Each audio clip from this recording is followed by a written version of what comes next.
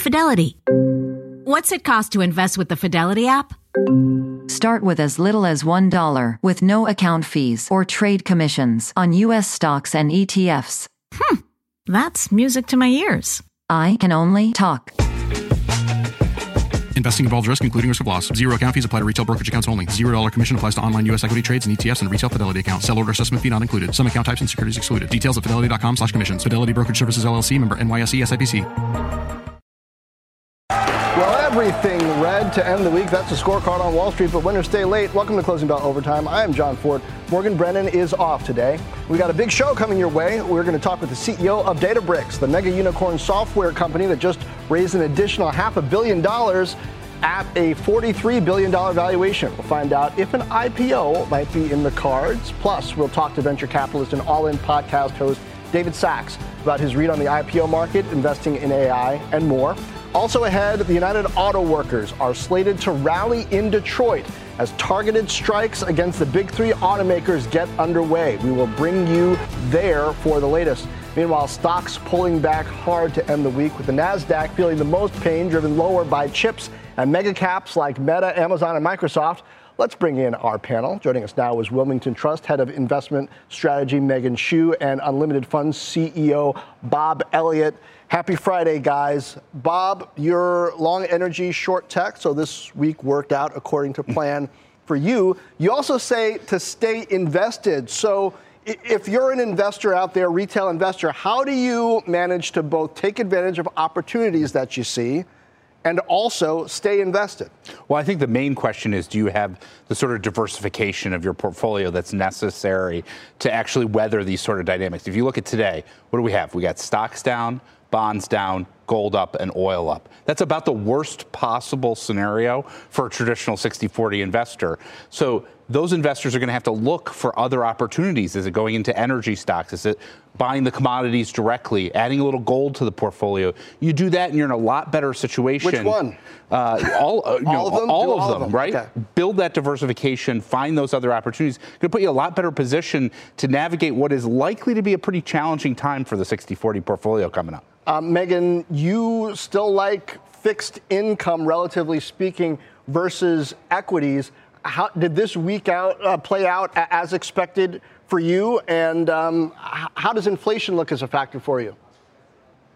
Yeah, I'll start with your second question first, John. I think inflation continues to be very important. And as we're looking at the outlook going forward, this week we got data that inflation might, at the headline level, be showing some signs of stickiness. And it's really that final sort of 10 yards, if you will, that we need to see if we can make. Core CPI, though, is approaching the Fed's target. That is very encouraging. And I think I'm actually much less pessimistic on the 60-40 portfolio, because while I think we're probably in a bit of a churn period here for equities, I mean, you've got the S&P 500 at 19 times, basically, and projecting about 12% earnings growth next year. We think that's a little aggressive, especially given our relatively optimistic outlook for the economy, but still seeing growth being much more muted than it has been over the past couple of years. But fixed income, this is probably a really good entry point. And we've been talking a lot. We've been overweight to fixed income, talking about possibly, leaning further into that, because as we see rates pick up and the outlook going forward, real rates have probably gone a little bit too far on too much optimism about the economy.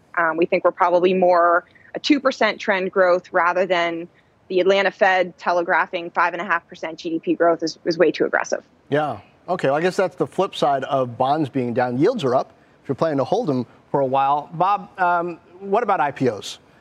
We got ARM yesterday, huge pop, down about 4.5% today, getting Instacart pretty soon, probably next week, et cetera. Is that an important factor in this market? Can you still stay short tech if these IPOs continue to work out?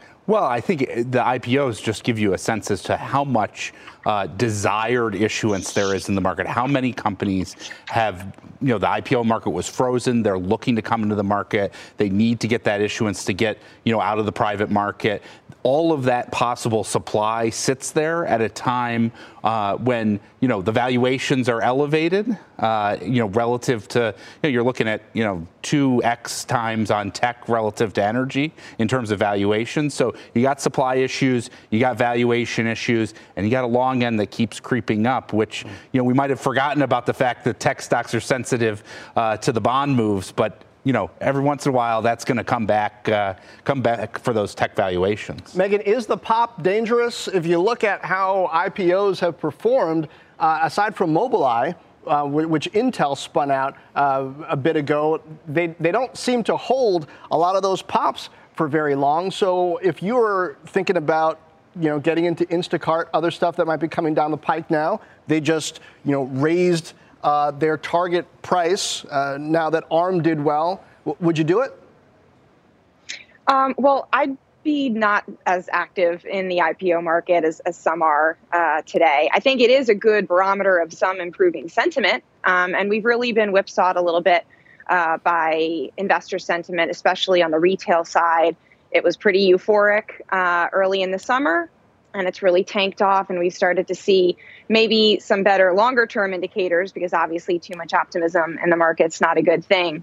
But I think, we've had quite a bit of quiet period for IPOs. So to see them coming back, I think is a good thing. And to see a little bit of a pop, I think is a signal that maybe investors are looking to get back into the market. I mean, you have more than $5.6 billion in money market assets today. That is basically a lot of dry powder for the long-term investor who's looking out at return prospects 12 months ahead. Also see if we can get these pops without a tiny, tiny float at the same time. Meghan, Bob, thanks to you both. Thanks. Have a good weekend. Thank you.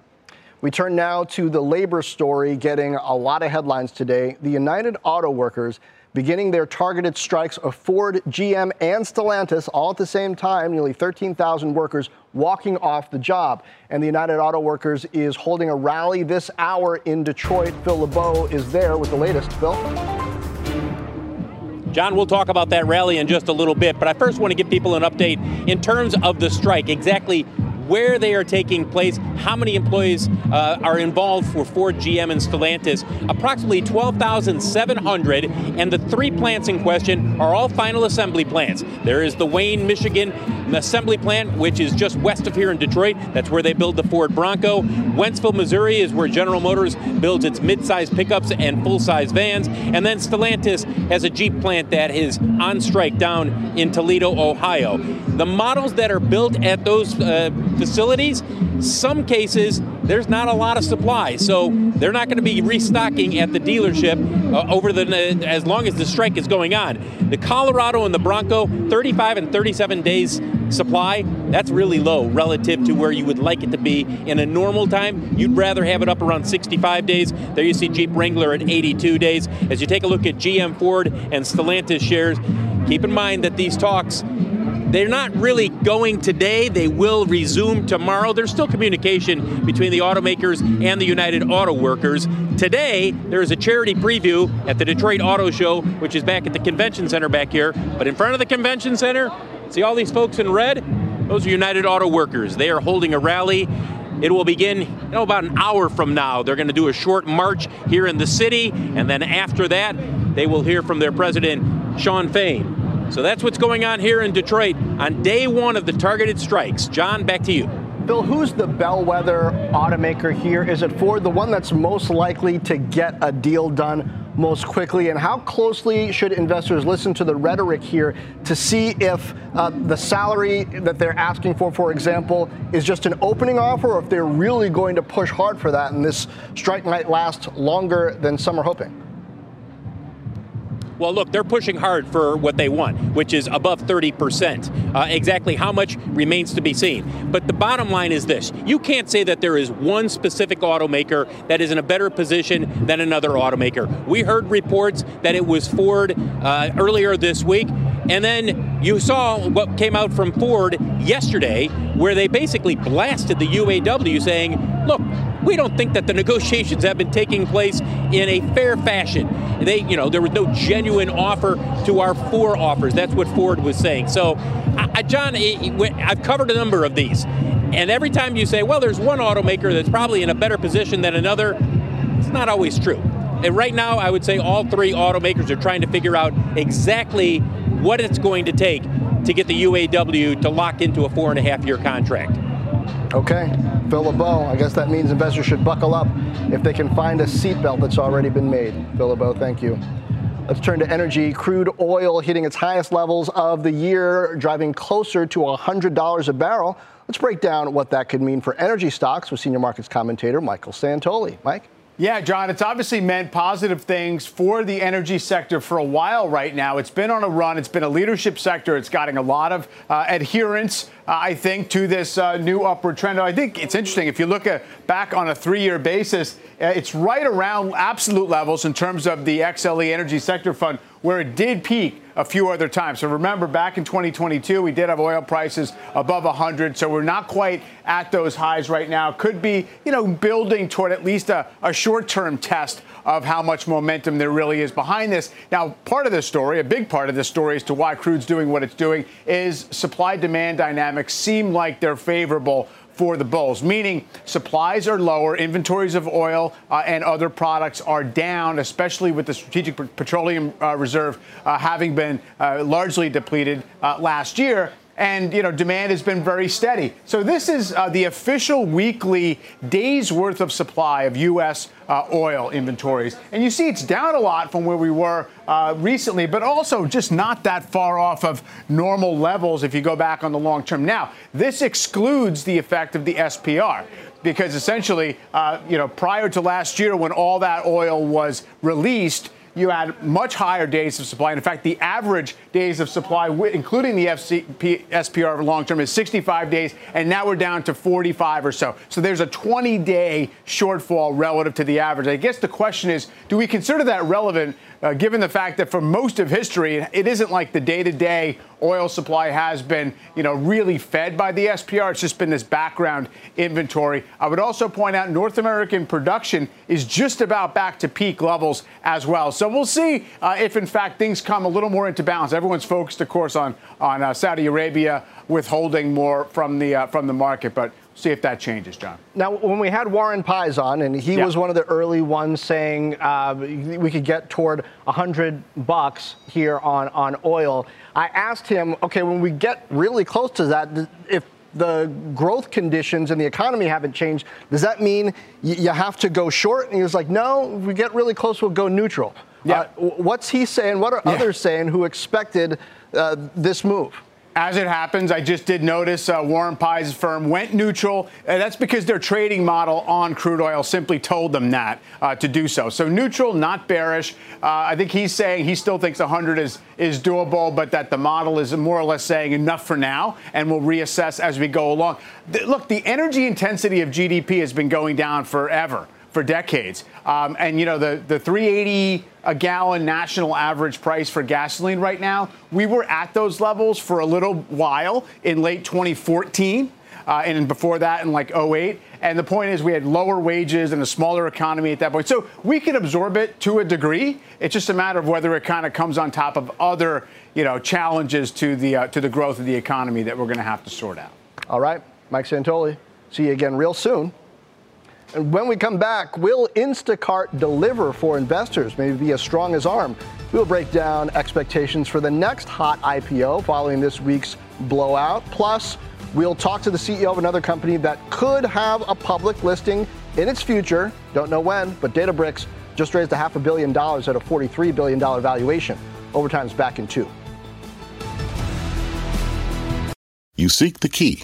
But first, you must learn the ways of precision, craft, and performance with Acura's all-electric ZDX. With a premium Bang & Olufsen sound system up to a 313-mile range and a Type S variant with an estimated 500 horsepower, the ZDX is their most powerful SUV yet. Unlock the energy when you visit Acura.com to order yours today. When it comes to your finances, you think you've done it all. Saving, researching, investing. Now you can take those investments to the next level with Yahoo Finance, our sponsor today.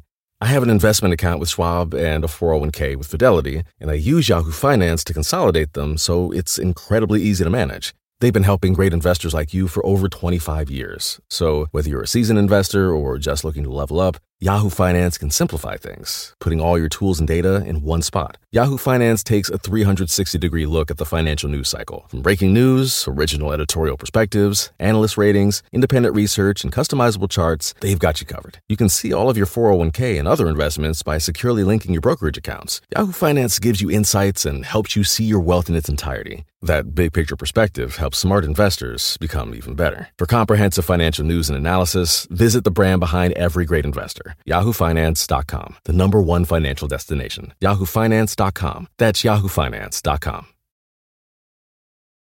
Welcome back. ARM's strong IPO pop might be boosting interest in the next big listing, Instacart, which is expected to hit the market next week. Maybe Instacart doesn't want to leave money on the table. Leslie Picker has that developing story for us. Leslie?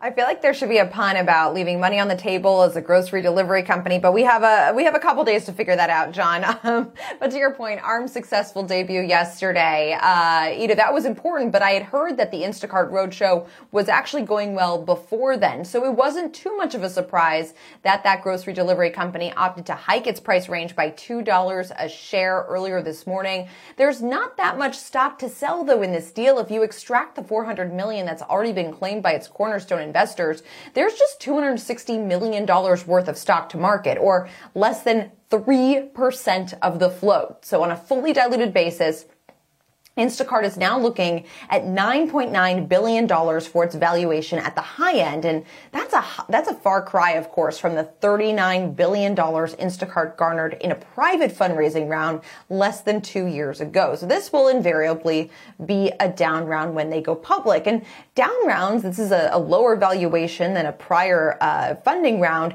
That's top of mind for many executives at other VC-backed companies because most of the pockets of the tech ecosystem, with that key exception of AI, are valued lower than they were 2 years ago. So as they weigh their own IPOs, what happens with the Instacart deal could be key this IPO cycle and for the ability of the window to truly burst open when this kind of down round guinea pig, at least this cycle, really gets off to the races, John. All right, Leslie, thank you.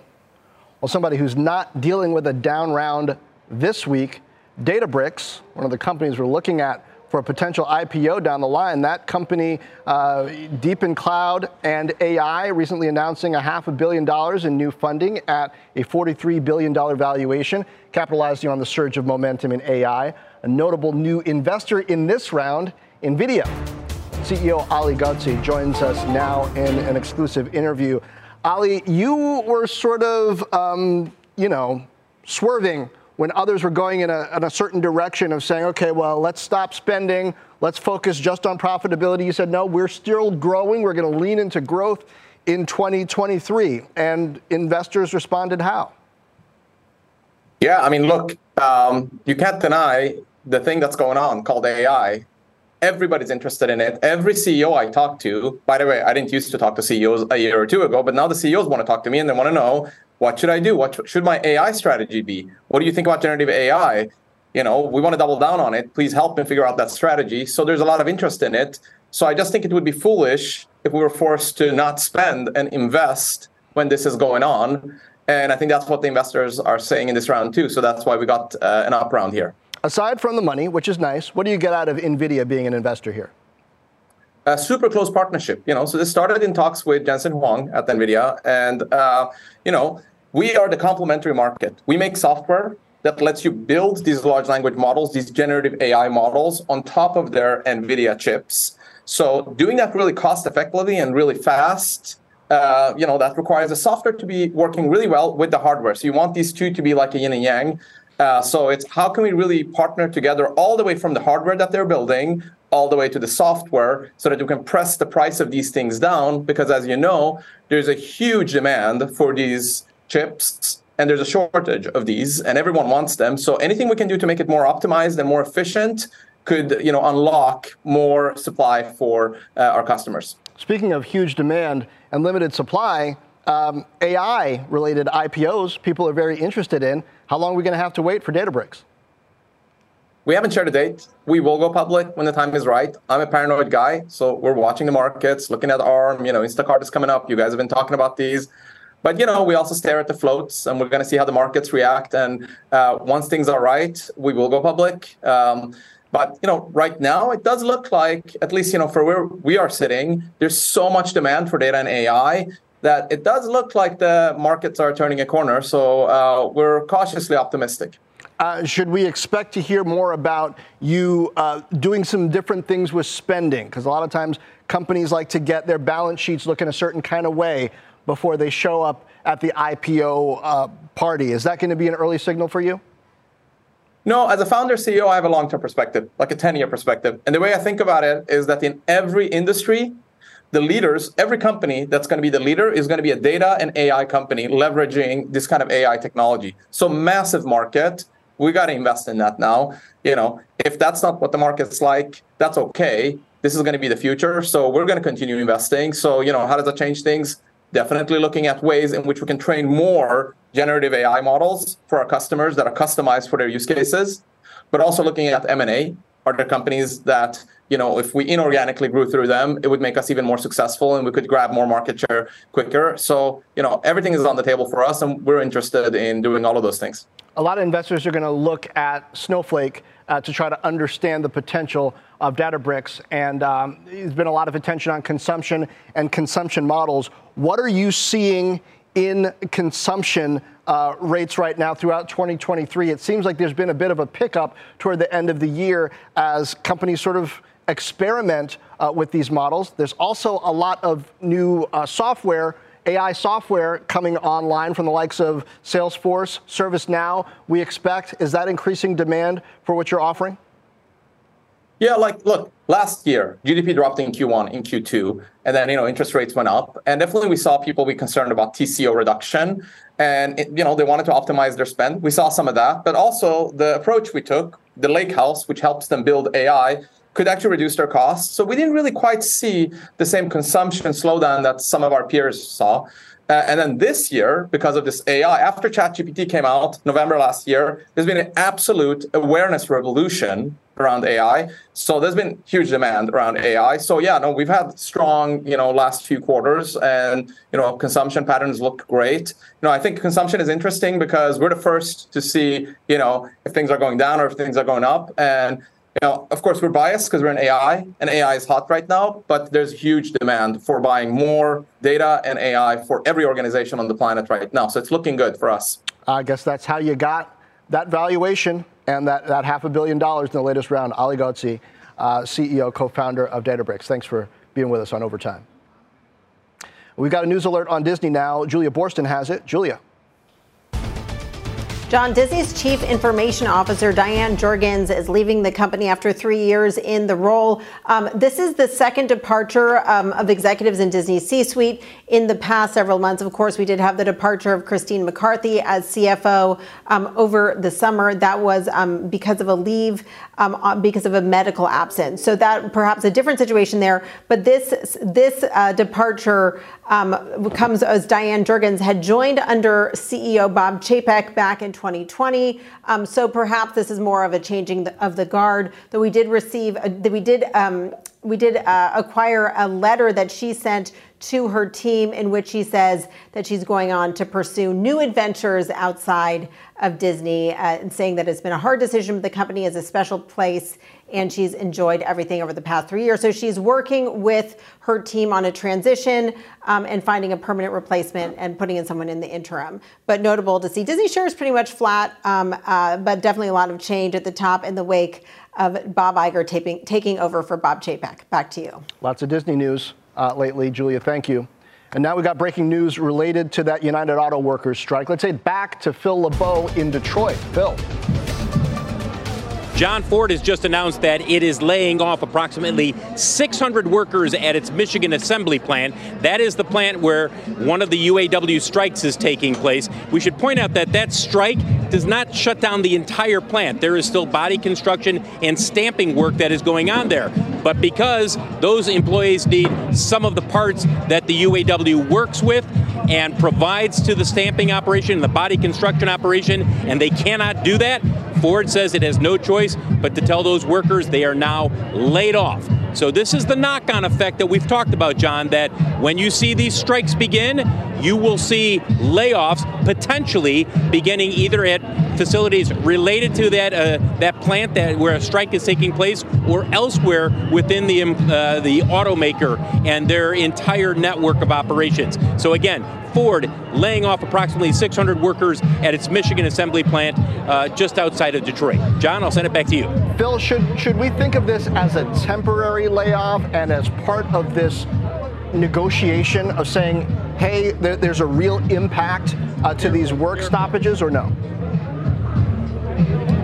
No, I would not consider this as a temporary situation. I would consider, look, it's as long as the strike goes on. They cannot do their work. And if you are Ford, if you are GM, if you are Stellantis, if you have workers who cannot do their work because the strike is stopping the flow of parts or whatever might need to take place, you have no choice but to lay them off. We've seen this in past strikes. And so for the 600 workers who are laid off, basically this goes as long as the strike goes. Okay, that's what I meant in a sense. So yeah, they're saying that we're not going to carry these additional costs. Should we expect to see some similar moves from the other two automakers?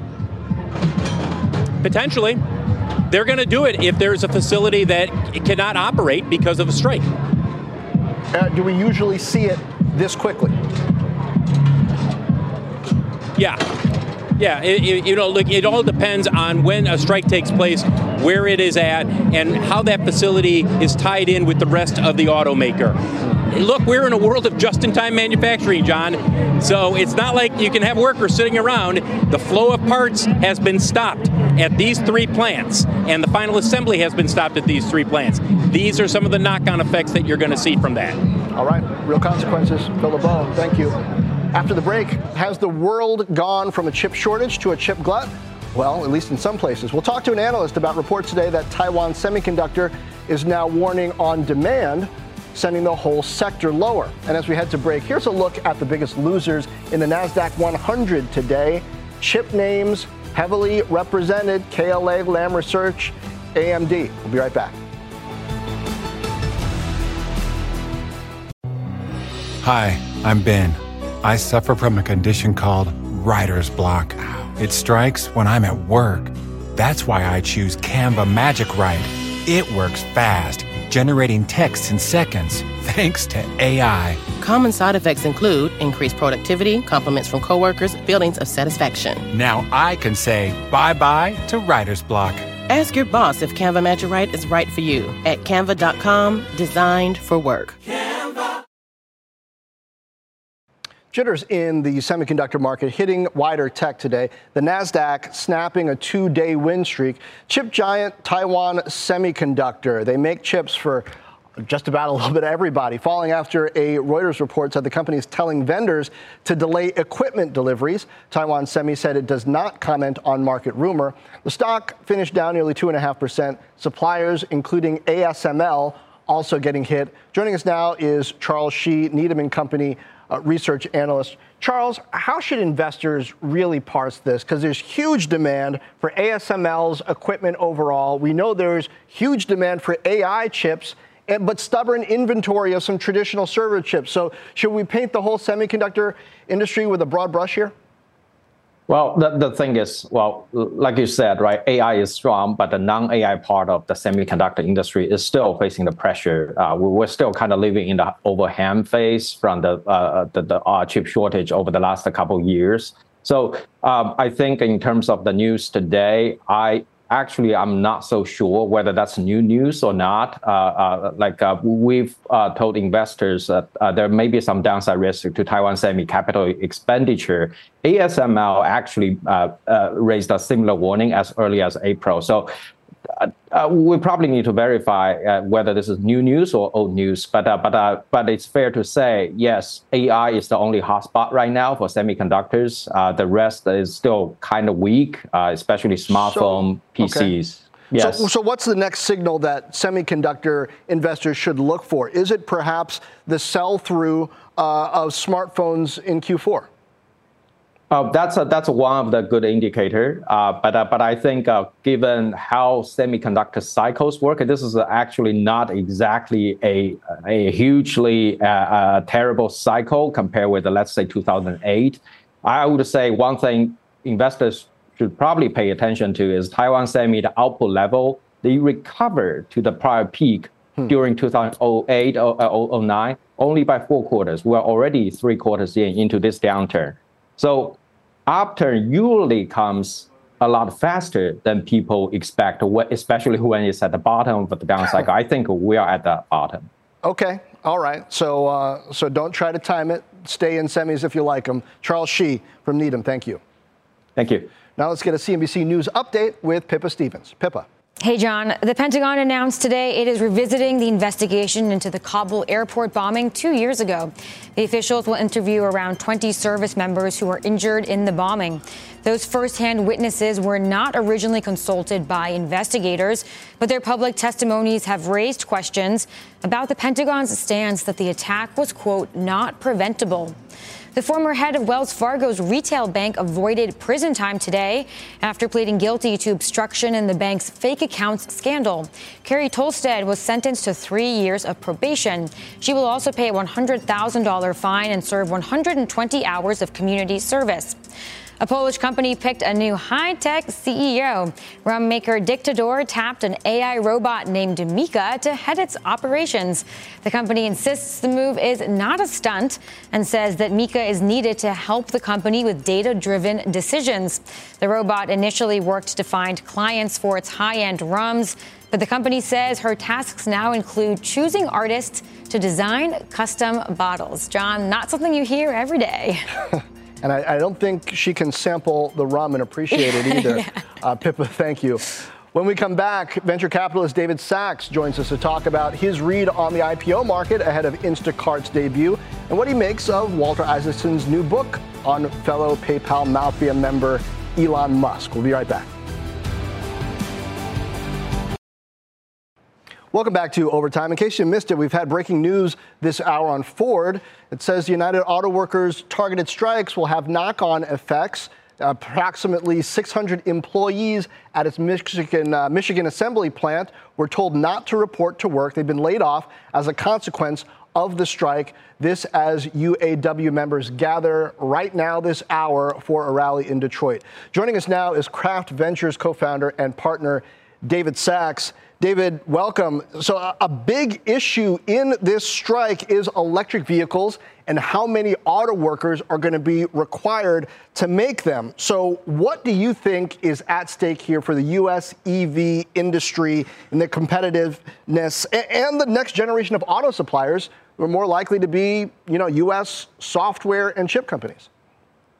John, you're getting into a level of detail that, unfortunately, I'm not that familiar with the auto industry. But, my understanding of what UAW is seeking is that they want a 40% pay increase while reducing the number of work hours from 5 days to 4 days a week. And I think what the auto companies have said is that's just not realistic. So I do think that this would be an opportunity for presidential leadership to come in and maybe help resolve this, tell the unions that what they're demanding may not be economically feasible. I think what I heard the CEO of Ford say is that his company couldn't turn a profit if the UAW got all their demands. So, but that's not happening because, frankly, Biden is very pro-union. So this is why we're having the strike right now.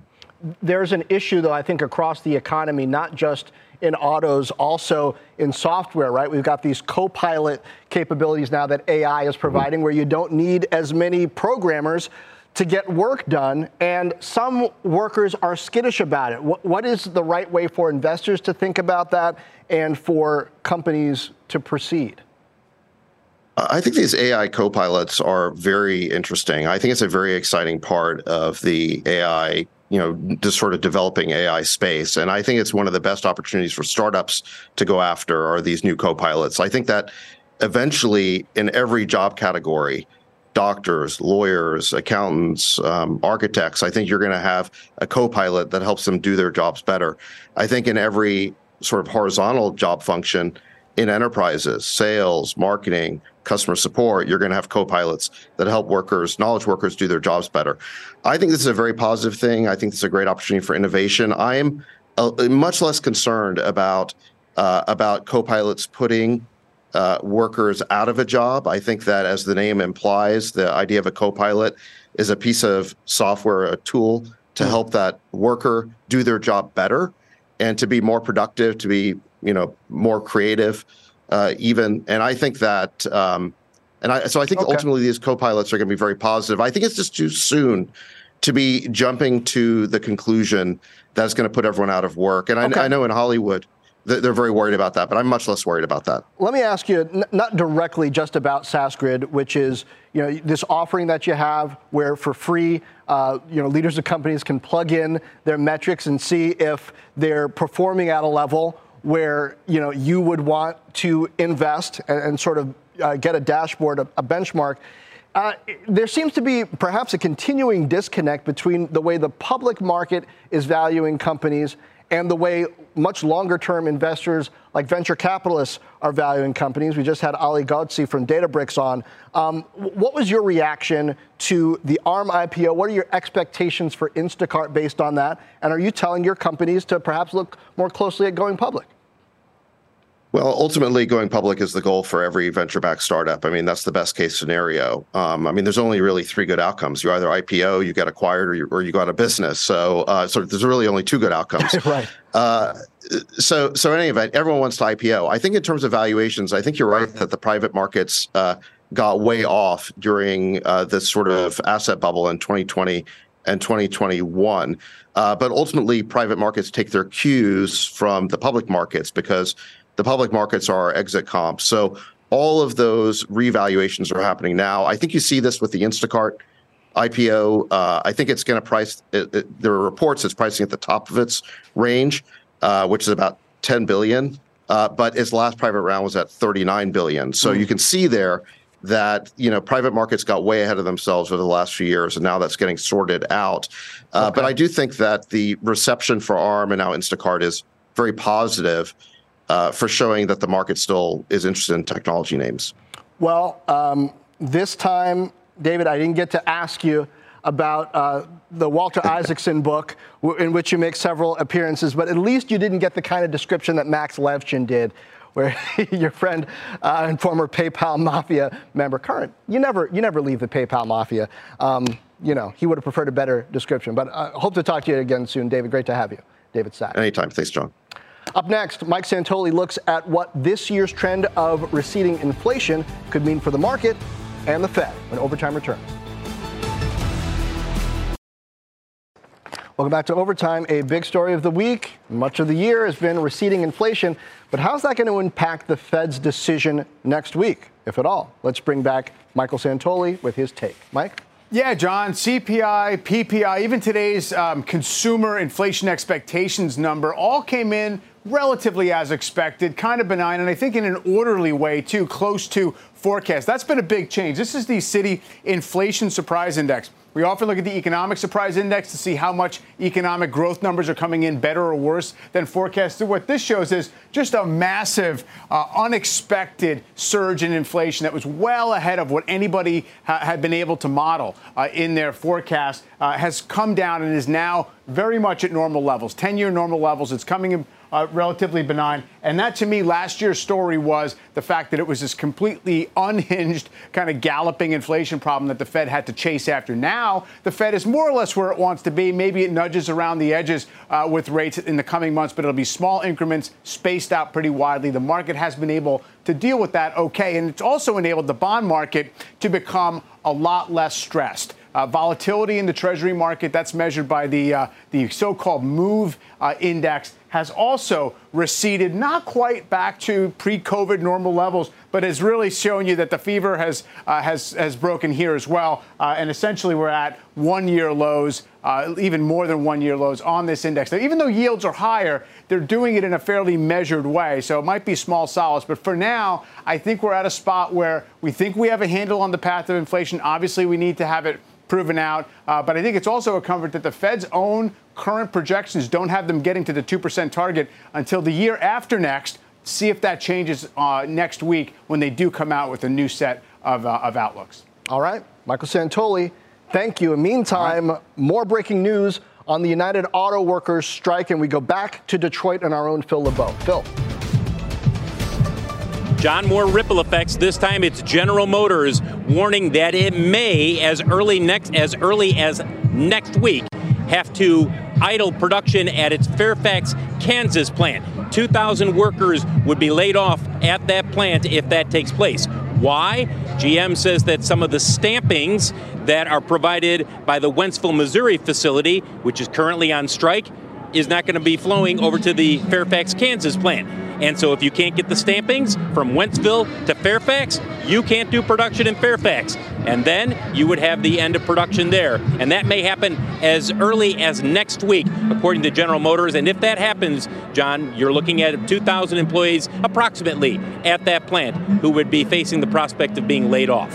John? Okay, Phil, you just spoke on our air with GM CEO Mary Barra not long ago, and she was emphasizing the broader economic impact of this strike, and now here's a micro impact as well, just within the automakers themselves. Is this typically what we see companies do? Do they typically come out as often and as aggressively as a strike is starting and say, hey, here's what the deal is? Or I guess we've never seen 3 struck at the same time in recent memory. No, we haven't. No, and we also haven't seen negotiations conducted this publicly in the past. But that's the route that the UAW chose when Sean Fain said, you know what, we're looking for this, this, and this. And by the way, he held an update on Facebook and he said, and by the way, this is what we're being offered by GM, Ford, and Stellantis. That forced the hand of these automakers to say, okay, I guess we're negotiating in public now. At the same time, when you look at these layoffs that may happen at the Fairfax, Kansas plant, Mary Barra was very clear about that this morning. She didn't say this plant specifically, but she said, look, they don't operate in silos. A plant in Fairfax, Kansas is interconnected within the GM overall production system. And you can't just say, well, production continues there, but it stops over here. There is a ripple-on effect, and that's what we're seeing here. You saw Ford's announcement about 15 minutes ago. I wouldn't be surprised if we see more announcements like this if these strikes continue or they grow over the next several days, several weeks, however long it takes. John? Well, Phil, I guess when you conduct public negotiations, you end up getting public feedback, and we'll see how that swings for the automakers and for the unions. Our Phil LeBeau, thank you. Lots more coming on that story. Meantime, big tech companies starting to roll out their latest consumer electronics offerings. Up next, the CEO of Bose on whether consumers are still spending big bucks on higher-end devices. We'll be right back. Some news earlier this hour on Disney, if you're just joining us. The company's chief information officer has departed the company. That's the second C-level exec to leave in 3 months. Disney's stock remains near its lowest level since 2015. And we are in consumer electronics launch season with Apple unveiling the updated iPhone, AirPod, and Apple Watch lines this week, and Amazon and Microsoft expected to announce their refreshed consumer lineups Wednesday and Thursday of next week. I caught up with Lila Snyder, the CEO of audio product company Bose, which launched its latest quiet comfort earbud and headphones yesterday. She said her premium audio consumer is still strong, with the newer high-end earbud category growing and headphones bouncing back. We see a lot of consumers moving into that noise canceling realm for earbuds, which they maybe weren't in before. So we see fast growth in both. We still see a lot of popularity, particularly now as people are going back to work, commuting again, maybe getting on a plane again. We've really seen the over-ear headphones come back in popularity over the last couple of years. But, you know, it comes down to this preference and how you use them. Bose is private, majority owned by the Massachusetts Institute of Technology, MIT. We'll see what that bodes for Apple. Now, former President Donald Trump weighed in on the Federal Reserve and interest rates in an exclusive interview airing this Sunday on Meet the Press with Kristen Welker. Take a listen.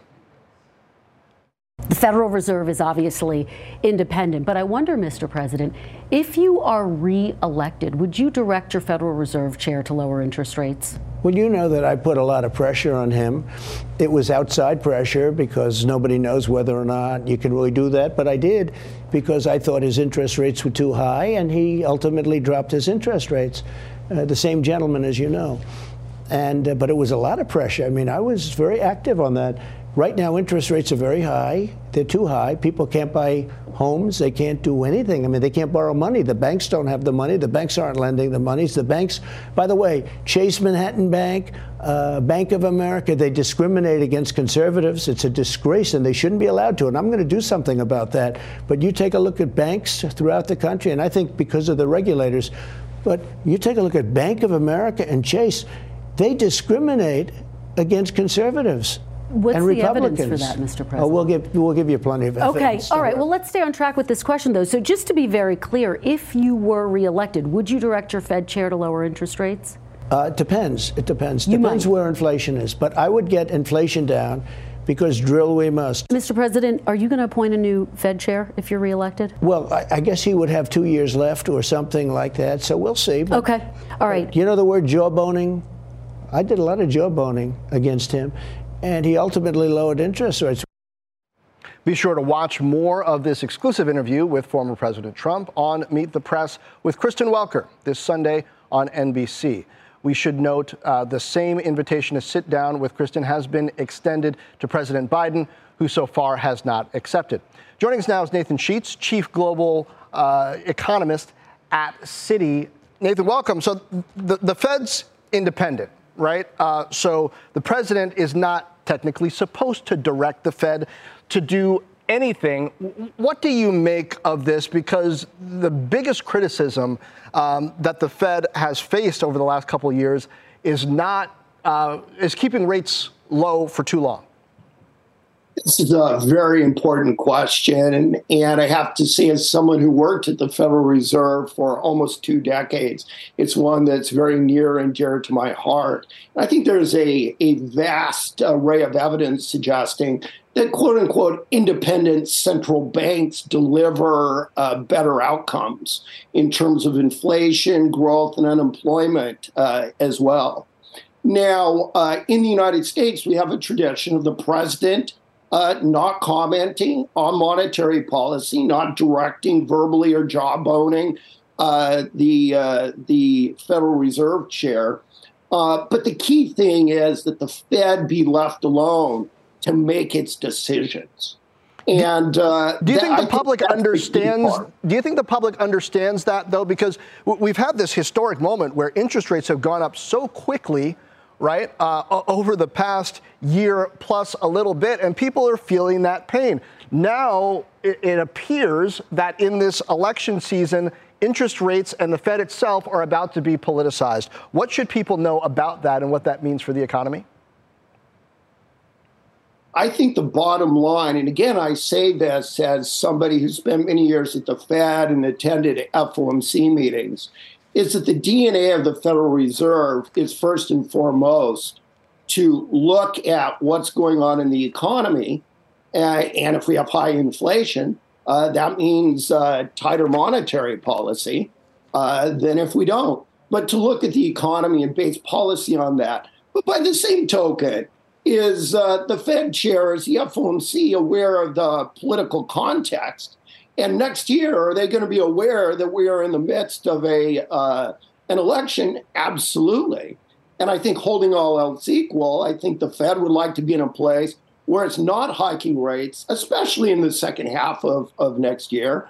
And if they're in a place where they're cutting rates during that period of time, I think from a institutional standpoint, maybe all the better.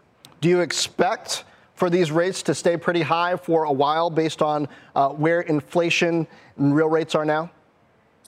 So our expectation is that one way or another, we're going to start seeing some cuts in the Fed funds rate, probably gentle starting in the middle of next year, and then coming down gradually through the second half.